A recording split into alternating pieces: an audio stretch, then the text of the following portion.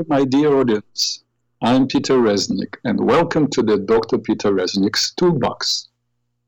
I love this network, I have to tell you, because Gary now has hosts of shows who have such different worldviews, and he keeps them all under the same roof, no imposition of anyone. People speak their mind. I didn't intend to start with this, but I was just listening a few minutes before my show to Ralph Nader. That's Ralph Nader's show, the former leader of the Green Party. He ran for president, highly intelligent person. And I was thinking how intelligent people can manipulate information and subvert, arrest, make unrecognizable the truth. He was speaking, and his guest was speaking about suffering of people in Gaza, and it's been happening for years now. But they didn't say anything about who created that suffering. Yes, 2 million people, more than 2 million people are cramped in the same place. The same place. That place could be beautiful. Since 2005, Israel moved out, left of Gaza, left gardens, left beautiful places, taking care of buildings, incredible gardens, incredible agriculture. Then billions of dollars poured into Gaza from different countries. They did not use the money to help their people to build Gaza up, like Singapore, like Hong Kong. It could be beautiful places on Mediterranean Sea. But they were building down, creating tunnels. That's where all the money went to. And the leaders of Hamas, they're billionaires. Where did they get this money? Anyway, I promised myself I will not go there. I'm not going to talk about it anymore.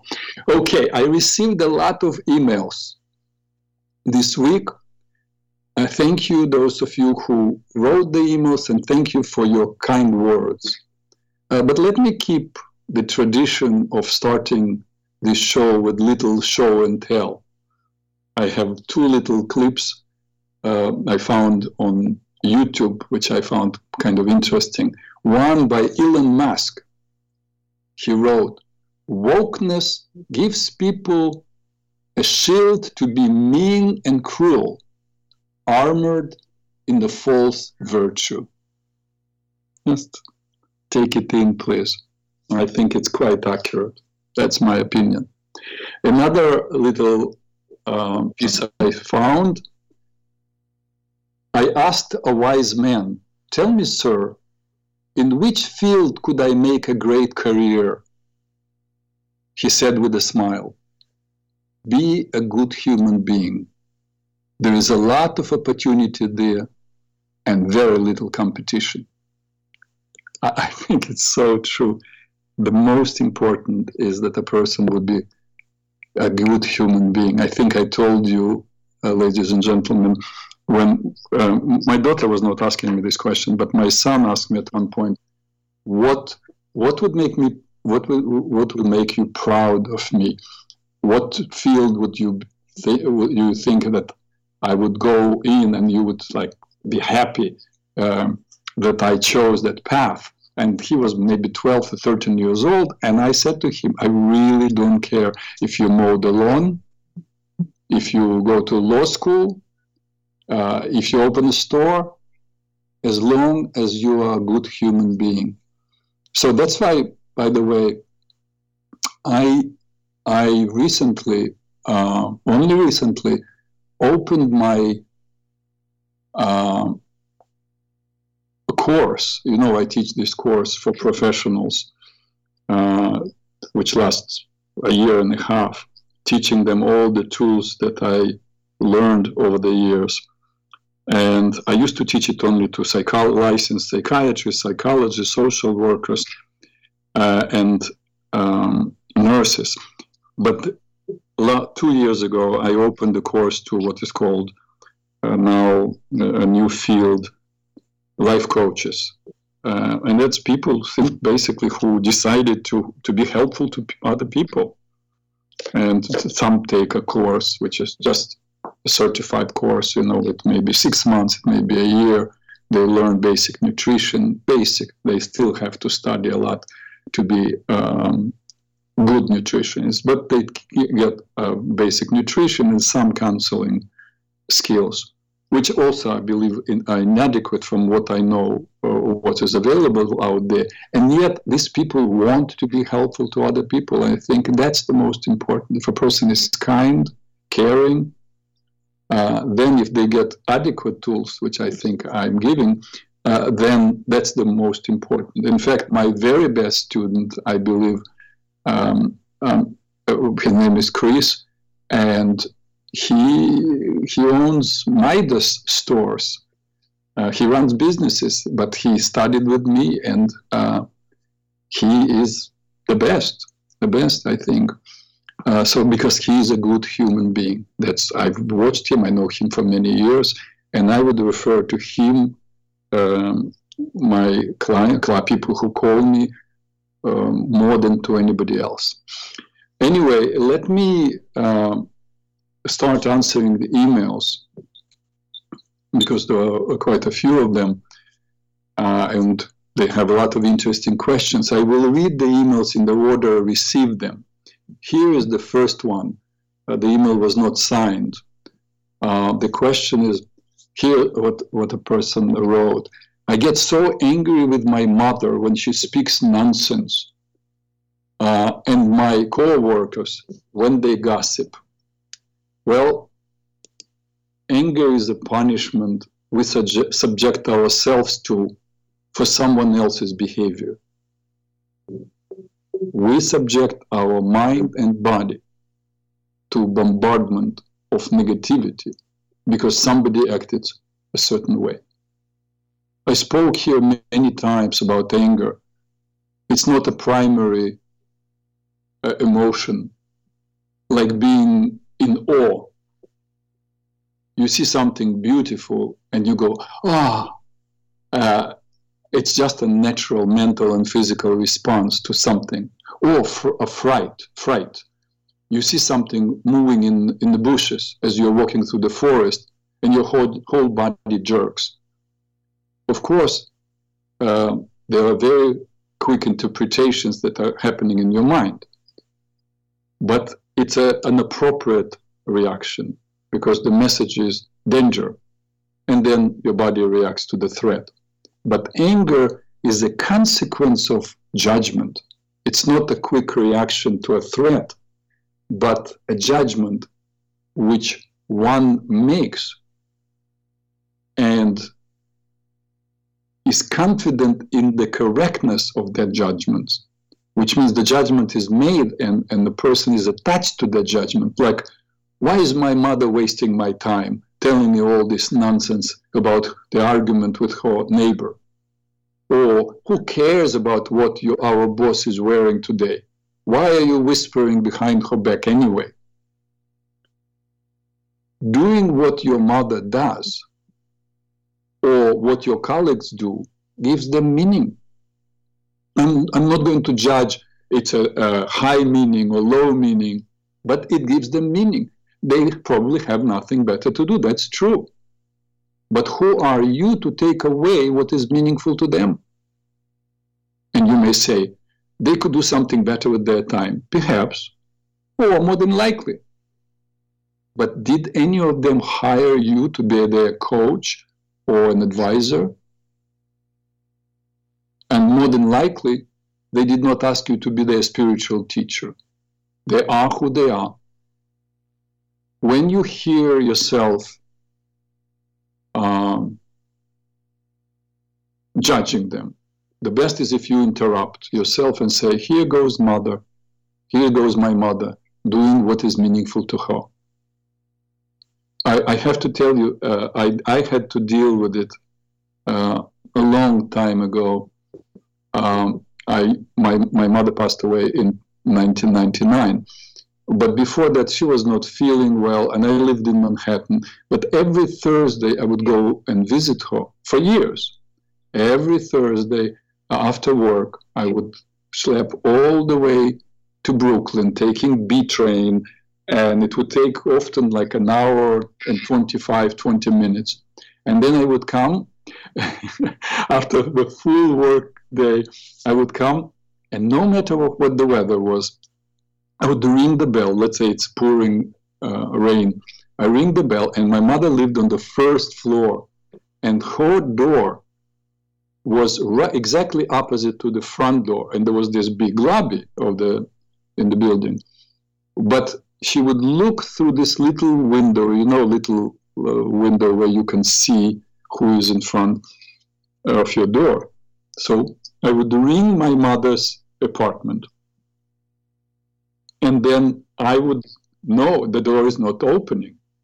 And then slowly, which means my mother walked to the little window, and then she saw me. And then instead of buzzing me in, she would go open the door and go shoo, shoo, shoo, shoo, shoo, shoo, with her slippers across the lobby, and because she knows it's already me, and would go, Pietinka, that's my nickname, my mother called me like this, and opened the door. And in the beginning I said, Mom, you saw that it's me. Why don't you just buzz me in? It's raining. Ah, yes. The next time I come, I ring the bell. The door opens. She walks, Pietinka. And in the beginning I was getting angry. And then I said to myself, I'm Mr. Psychologist. Cannot be angry of standing here in front at the front door. And I said to myself, this is my mother. That's how she is. She is, I'm not going to change a woman who is, whatever she was, 78 or 80, then 82. I'm not going to change her. So I have to occupy myself with something. So, and I decided, rather than waiting till she does, quote, the wrong thing and then being angry at her, as I was coming to the building, closer to the building, I was saying, well, my mother is going to walk, so I will have time. I will ring the bell and I will think about something, about my work or whatever. I would anticipate that event and diffuse the anger by making a commitment to do something for myself rather than against my mother. And I believe that was a similar experience that you, the person who wrote the email, are having. Judgment. Stop judging, accept what is. But remember, you do not have to accept things, make them part of your life. If there is something you don't like, you don't need to participate, but you don't need to judge people for doing what they're doing. Okay? Now, next email. Hello, Dr. Reznik. I'm a regular listener to Dr. Reznik's Toolbox. And very much appreciate your in-depth analysis of the Torah. I have a very simple but profound question to all who are on the spiritual path. I would appreciate if you address this on the future program. Thank you. And the question, what is not God? And a person signed, Vito. Vito, what a good question you asked. It is a question that the Kabbalists asked thousands of years ago. They asked themselves the same question. What is not God? Since God created all that is, what was before God? And how could or can anything be without God's presence? I will tell you my take on it. Think about a woman carrying a baby. Let's say it's a 6-month-old fetus. And this fetus now already has everything. There is a brain development, there is heart pumping, blood throughout the body, there is the digestive system. So is this child independent from the mother? Yeah, it's a alive creature. Is it connected to the mother? It's inside of the mother. It receives nourishment from the mother. and yet it's an independent being. And how was it possible for this being to be? Because the mother contracted herself, basically. She created empty space in which that fetus could be developing. That is, the sperm and the egg got together, but it was just very, very, very little thing, just some molecules getting together, cells getting together. But the mother permitted herself to contract, that is, to take herself out of that space, to permit that fetus to grow. And by the same analogy, that's what Kabbalists are explaining about God and the creation of the universe. That is, first, God was everything. And we spoke in the first dialogue about the Torah. In the beginning, God created heaven and earth. So God was everything, but it wasn't enough for God to be everything, because God still was missing something, and that is, God was missing company. God was alone.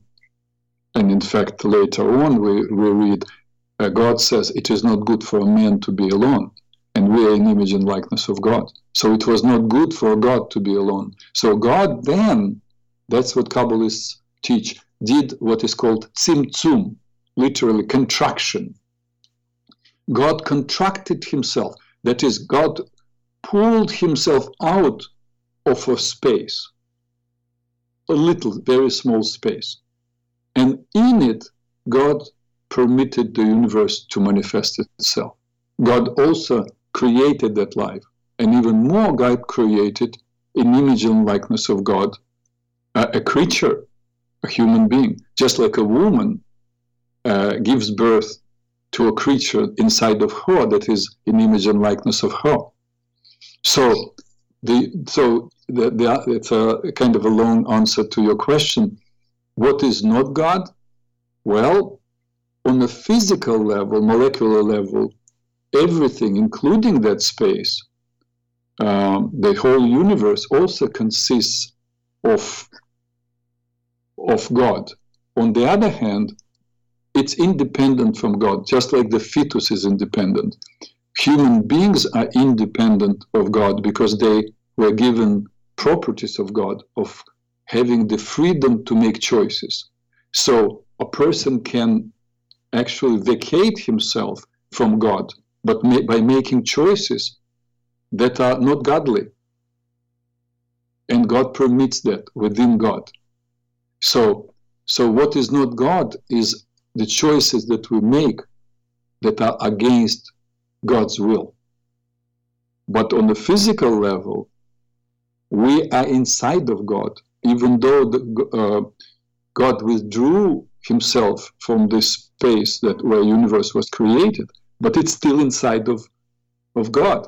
In fact, and of course, nobody can know, but the Kabbalists make a supposition. They give this image, but I think it's really a guess, and nobody knows exact sizes. But the Kabbalists give this image. Imagine a human being, and that's God. And now make a pinprick on the skin of God, or of a man. A little dot. So our whole endless universe is that little dot compared to the size of God. But even that, I think it's still a big stretch, because the sizes are infinite. So I hope I answered, at least to some degree, Vito, your question. Next email, on another question on a spiritual subject. Why are there 7 days of creation, but God was working on creating the world for 6 days? On the 7th day, there was no creation. It's a good question. Right. Why is 7 days of creation when there was only, God was working, it's written, for 6 days. On the 7th day, God rested. Well, let me ask you a question. Can breathing consist only of inhaling? Of course not. One must inhale and exhale. That will be a full cycle of breathing.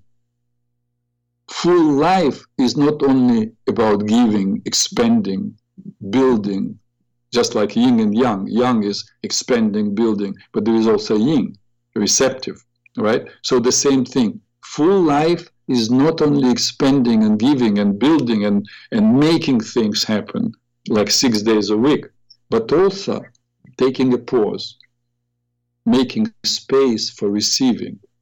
So the reason there are 7 days of creation, because Shabbat, that day of rest, is also God's creation. That makes a full week. And each of the days are super important and valuable. None is more important than the other. Okay, next email. Hello, Dr. Reznik, Helen writes. She writes some good things about the show and what she learned over this last 2 years. It's a lengthy email. And then she writes, at the end of September, you told us about doing the workshop at Gary Knowles Ranch, titled Keeping Sanity in the World That Went Crazy. You even gave us some exercises to practice. One was about how not to have any enemies. And that was a good exercise. I learned a lot from it. If indeed we were always to see anyone being aggressive toward us as someone who was sent by God to wake us up to something, it turns out to be a whole different thing. It changes the way we perceive what is happening. Thanks, it really works. But then you stopped sharing with the exercises from the workshop. The last month and a half, the world got even more crazy, crazier than ever. So please keep going. What else can we do to stay balanced, not to get carried away by worry and anger? Again, anger. Thank you.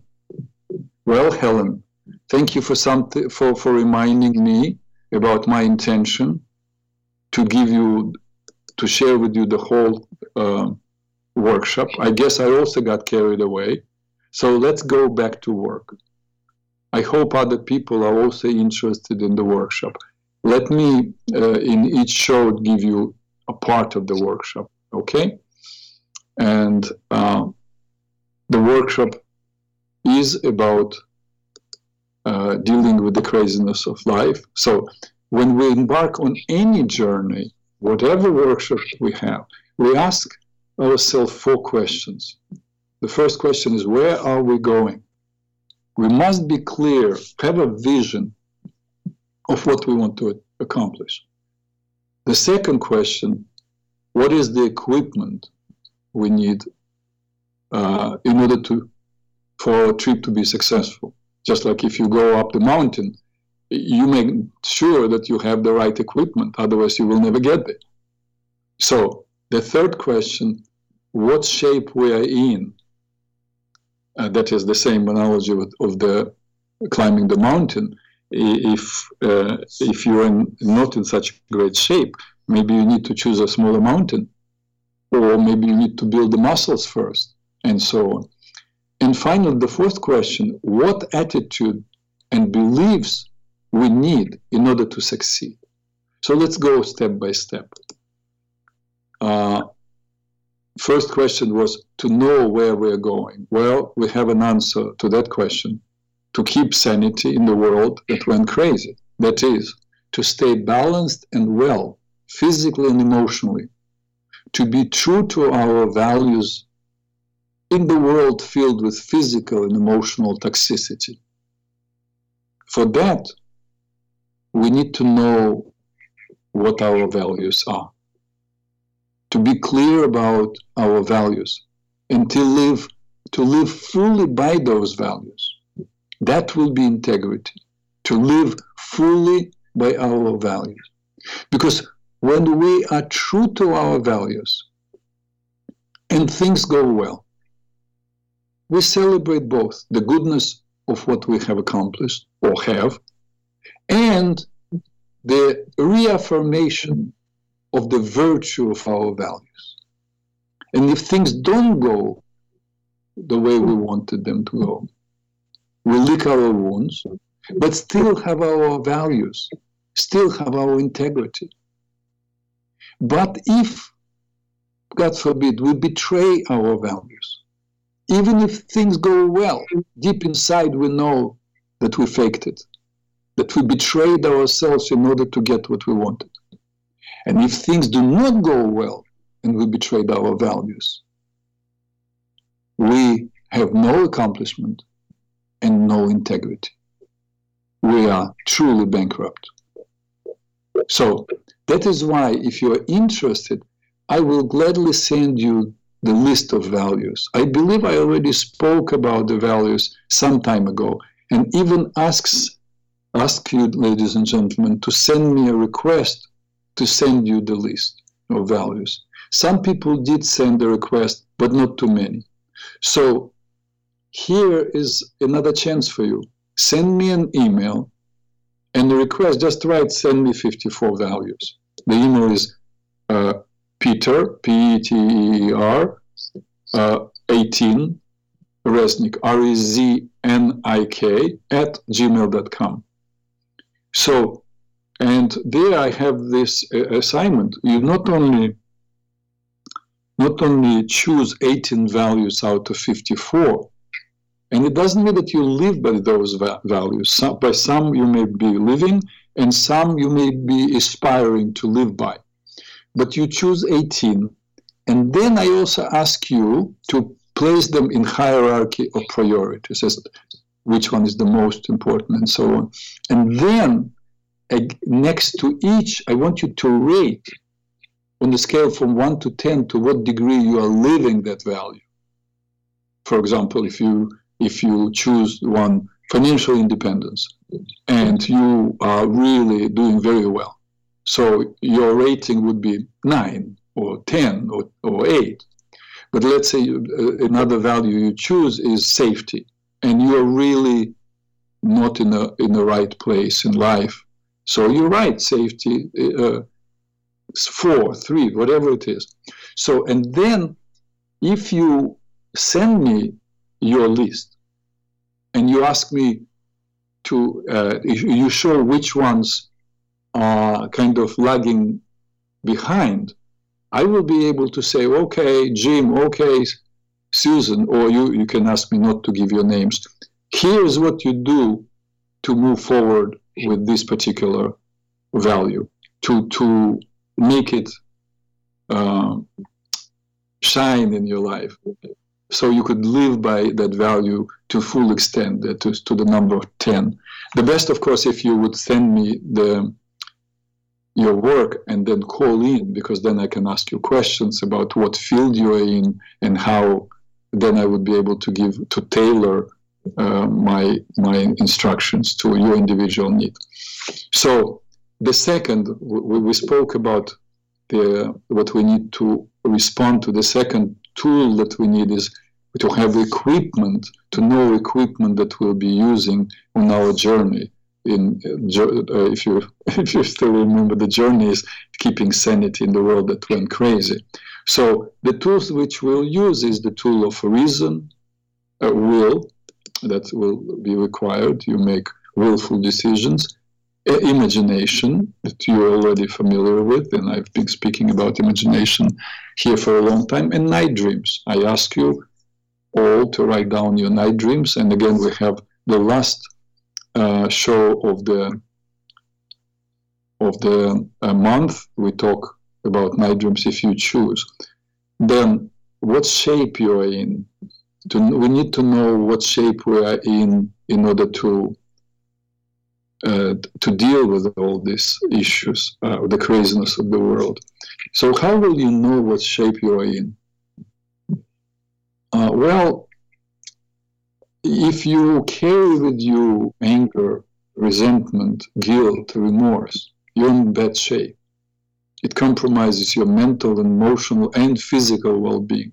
So my advice would be, again, this is your assignment. If you want to participate in this process, write on 2 sheets of paper, or write with paper, don't print it on your cell phone, one list of all the hurts, all things that you feel you still cringe when you think about them, from in the reverse chronological order, from the most recent that you can remember to the earliest you can remember. And then write all the things you feel guilty about on 2 separate sheets. And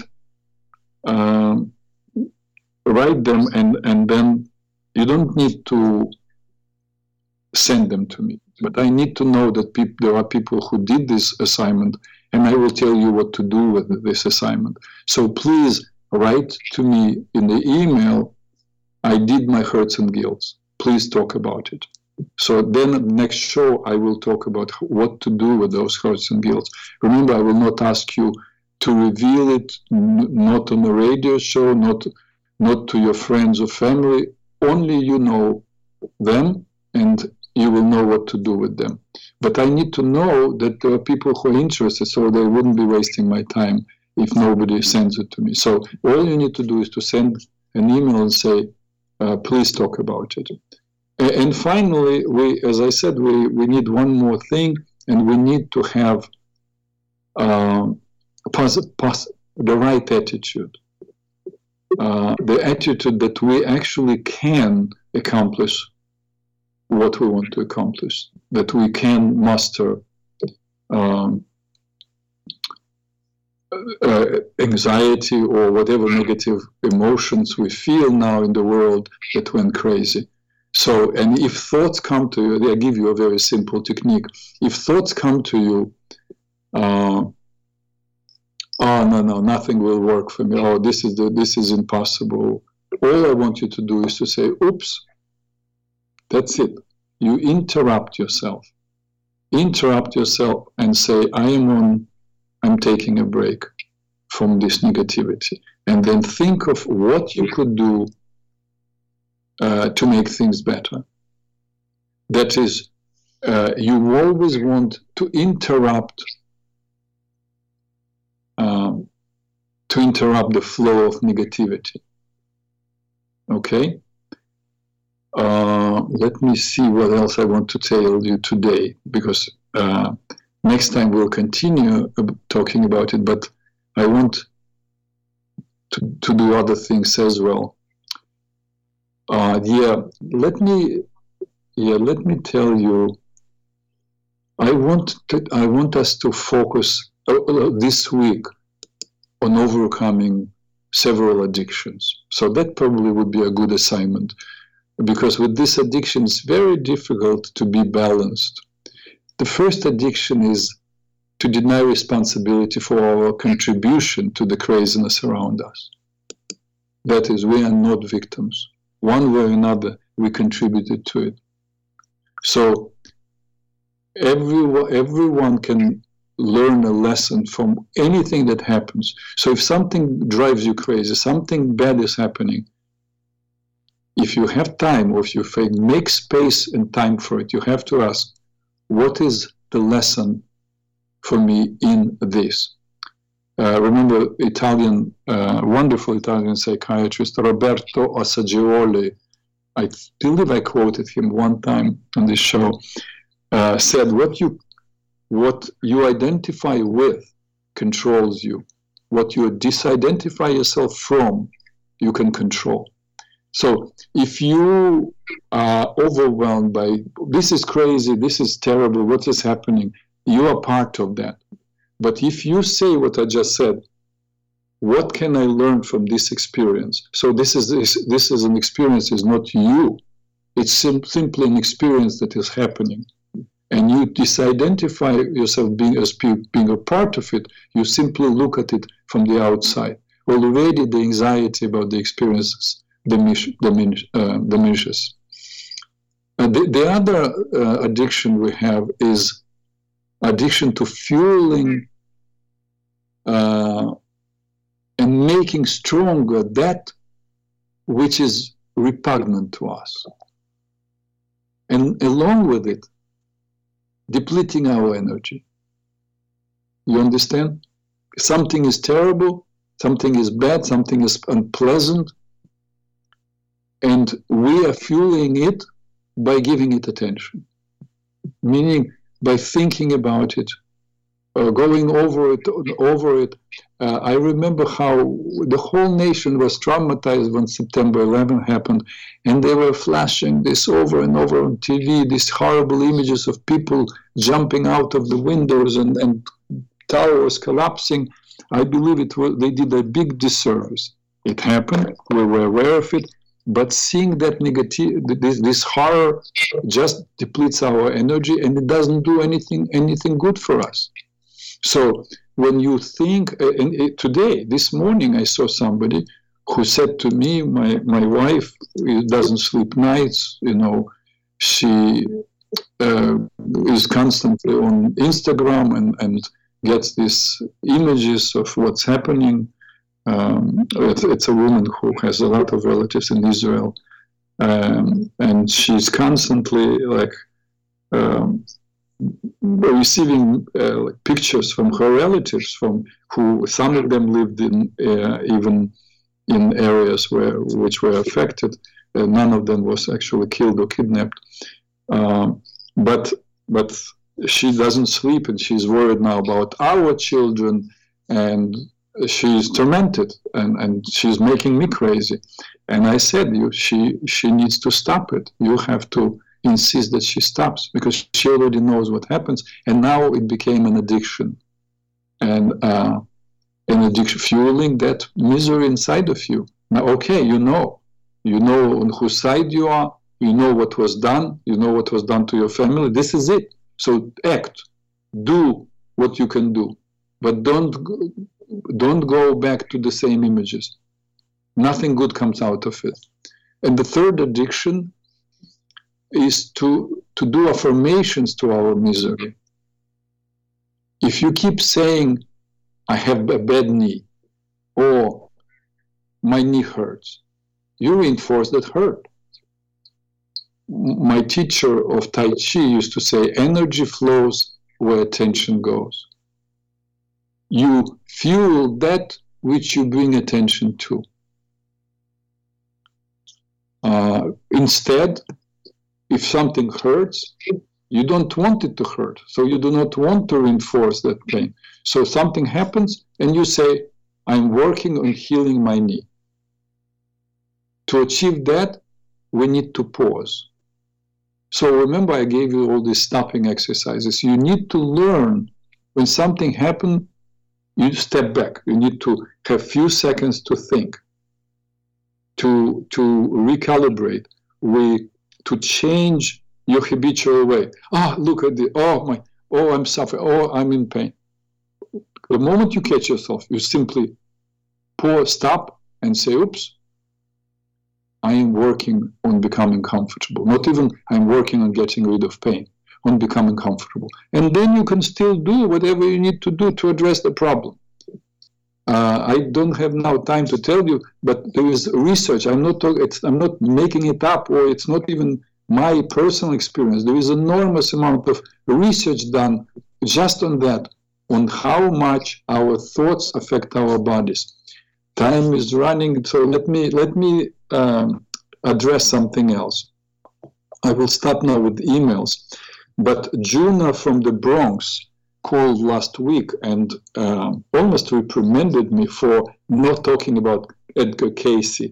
Thank you, Juno, because you're right. Edgar Cayce was an absolutely incredible person, and I want those of you who do not know about him, I want to mention a few things. I'm not a specialist on Edgar Cayce, I just know about him. He lived 67 years and was born in 1877, died in 1945. He was an American clairvoyant who spoke from what he calls his higher self in a semi-trance-like state. His words were recorded by his family and friends. Casey would answer questions on a variety of subjects, such as healing, reincarnation, dreams, afterlife, past life, nutrition, and even the future events. Casey was a devout Christian and Sunday school teacher. From what I know, he did not charge. He did readings, for tens of thousands of people. He never charged his money for it. He felt it was a gift from his subconscious. And he was a remarkable, really, healer. Though God heals, but he was conduit. He would go into his trance and say exactly what a person needed for healing, whatever remedies they were required, and people were getting well. In 1931, he founded a non-profit organization called the Association of Research and Enlightenment. And he was recording all his seances, and the center still exists. They have an incredible library, a digital library, where all his readings are stored. One can search the files and find the reading for the treatment of virtually any illness. In fact, today I spoke to someone and I asked, I spoke about Casey because I said I will be talking about Casey on my show. And he told me, I had some problem with my stomach, and I went on this website and I searched for this particular problem. I took the remedy, and overnight I was cured. So there is a biography of Casey written by Thomas Sugrue, Thomas S-U-G-R-U-E. The biography is called There is a River. If you're interested in exploring the work of Edward Casey, check out his website. It's Association for Research and Enlightenment. There is one more thing I wanted to tell you, since we are already on the subject of Casey. There was another person who I had the privilege to meet, actually, and some believe that he was as accurate, though he was not a healer. He was not accessing remedies, but in terms of visions, he was as accurate as Edgar Casey. His name was Inge Swann. Inge Swann was born in 1933 and died in 2013. He was a good friend of Dr. Gerald Epstein, who was my mentor and a friend for many years. And Inge Swann once gave a talk at Jerry's house, so that's how I met Inge Swann. So he was a psychic, he was an artist and a writer, and he was a co-creator of a project of remote viewing. It was called Stargate Project. So he also became so known that CIA became interested in his work.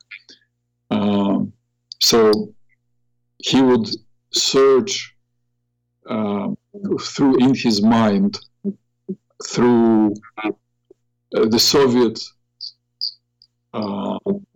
landscape and would tell the CIA where the nuclear stations or nuclear stockpiles were. And of course, they didn't rely only on Inge Swann, but he was confirming what they knew through their intelligence. So one time, and that's something that Inge Swann spoke about it once, in 1972, Association of American Society for Psychic Research did an experiment where they placed Inge Swann in a room and there was like an armor, or I don't remember what it was. He described like a closet, which was very, very high, very tall, all the way almost up to the ceiling. And they placed on top of that closet 8 objects. And so they brought Ingo Swann into the room, placed him in a chair, put all the electrodes, plugged him in, and started the experiment. Basically, they asked him to get out of his body, and of course, he was observed through one-way mirror, and to go out of the body and to describe objects. They didn't say how many objects there were, but to describe objects which are placed on top of the closet. And he actually had a notepad, and he drew them. And then they examined them, Dr. Orsis, who was running that experiment, stressed that all of these objects were accurate, and that the odds of Swann being correct were 40,000 against 1, for him just like randomly guessing. So he was a very interesting person. He wrote a number of books. One of the first books I read was The Great Apparitions of Mary, an examination of 22 supernormal appearances, and that's appearances of Virgin Mary. And then he wrote a book called Everybody's Guide to Natural ESP, Unlocking the Extrasensory Power of the Mind. Then I read that book, Your Nostradamus Factor, then Psychic Sexuality. So explore him, Ingo Swann, INGO, and the last name SWAN. He was quite an extraordinary person. Oh, one thing he also was telling us during that lecture, that he was participating in remote viewing of the moon. Now, what I'm about to tell you will sound crazy, and take it for what it is. I'm telling you what I heard from Ingo Swann. That he did this research for CIA. He did remote viewing of the moon. In fact, he wrote a book. Wait. Let me think of what the name. Yeah, I think. Oh yes, the book was called Penetration. Yeah, Ingo Swann, Penetration, and there he describes doing remote viewing of the moon. And apparently, there are creatures, he says, living inside of the moon, but they're highly evolved mentally. And at one point, he got scared because as he was moving through the corridors of whatever was under the surface of the moon, somebody who was also psychic like him, but from the other side, spotted him and kind of created an alarm, warned others that they're being watched. And Ingo had to quickly remove himself. And then he was concerned that they may attack him, but the attack never happened. So I know it sounds a little bit off, but it is what it is. That's what I heard from Ingo Swann. Anyway, we didn't even start talking about our main subject that we've been talking about, and now we go back to the in-depth exploration or inquiry of the greatest book ever written, the Torah.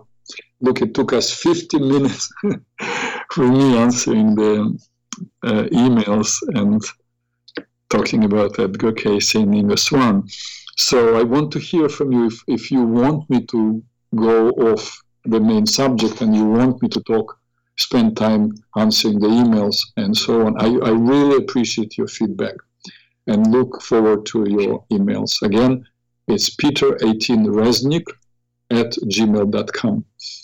So so far we crawled slowly up to the chapter 12. Last week, we spoke about the Torah speaking, the chapter 11, basically giving you all genealogy of offsprings of Shem, one of the sons of Noah, all the way to the birth and then life of Terach, who became the father of Abram, not Abraham. Abraham, the name of Abram was changed to Abraham much later. But basically we have Abram. Terach had 3 sons, and one of them died. But he had a son, Lot, and then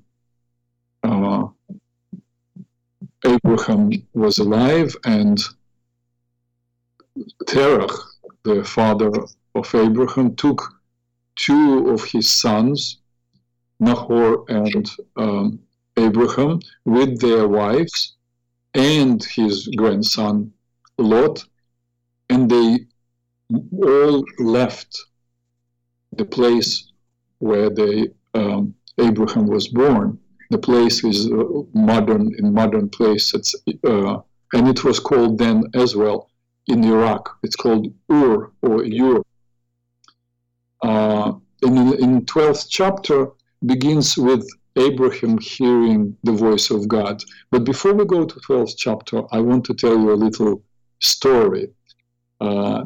It's not in the Torah, but it's Midrash. As I told you, it's part of the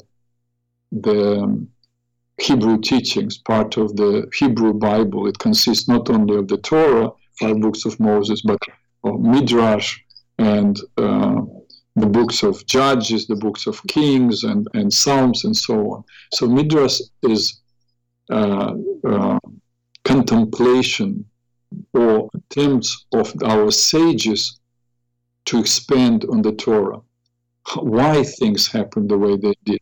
Why did Terach have to leave Ur or Ur? Because it was quite a comfortable place with already multi-story buildings. So it was in Mesopotamia, and it's was quite an advanced civilization. So why did he leave? And Midrash tells this story that Abraham was an inquisitive child. From young age, he was questioning the reality, the universe, why, and God. And of course, Ur at that time was a place for many gods. People built little idols and worshiped them. And of course, there were big gods like Baal and Asarta and so on. And the father of Abraham, Terach, was actually had a store where he was selling the idols, little statues from wood and ceramic or clay. And one day, the father came home and he saw all the idols broken, and one idol had a hammer placed right on his lap, on this little idol. And Terach looked and screamed, "What happened? How did all these idols that I'm selling broke?" And Abraham said to his father, "Well, you see this idol with the hammer? He just got angry and smashed them all." And the father said, "Don't tell me this. This is just a piece of clay. How could you do it? It's nothing but a piece of clay." And Abraham said, "Father, let your ears hear what your mouth just said." And that is that it's just nothing but clay. So how can you call it God? And so Terach understood that, he could no longer do this. Terach understood that he was involved in just selling nonsense.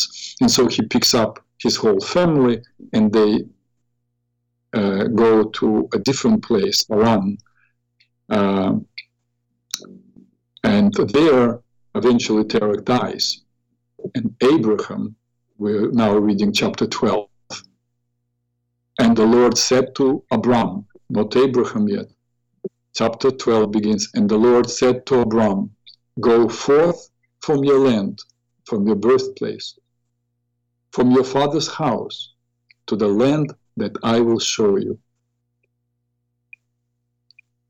Here may be the answer to, why Terach left Ur, because that's where Abraham was born.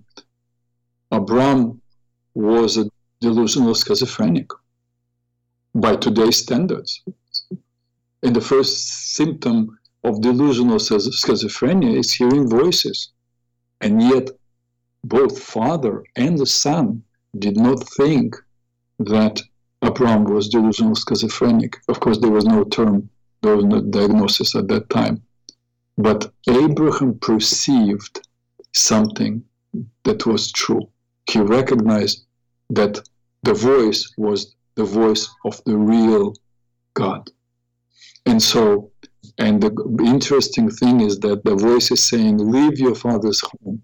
Leave basically everything that is familiar to you.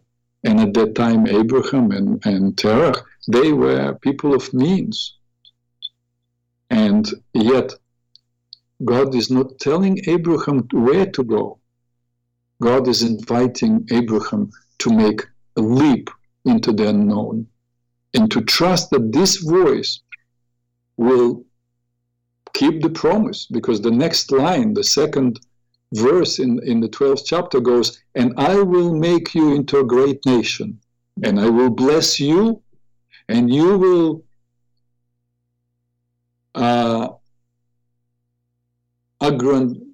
aggrandize, and I will aggrandize, that's the word, translation, aggrandize, make great your name, and you shall be a blessing to the nations. I will bless those who bless you and curse those who curse you. That comes a little later. But basically, there is a voice that says Abraham to leave his home, leave everything known and familiar, with the promise that he will get something. So 99.99% of people would think, what is this, in my head? Something is not right for me, maybe it's too much heat. But yet, Abraham hears the voice, and as my teacher of blessed memory, Colette, used to say, nothing of value happens unless you make a leap into uncertainty.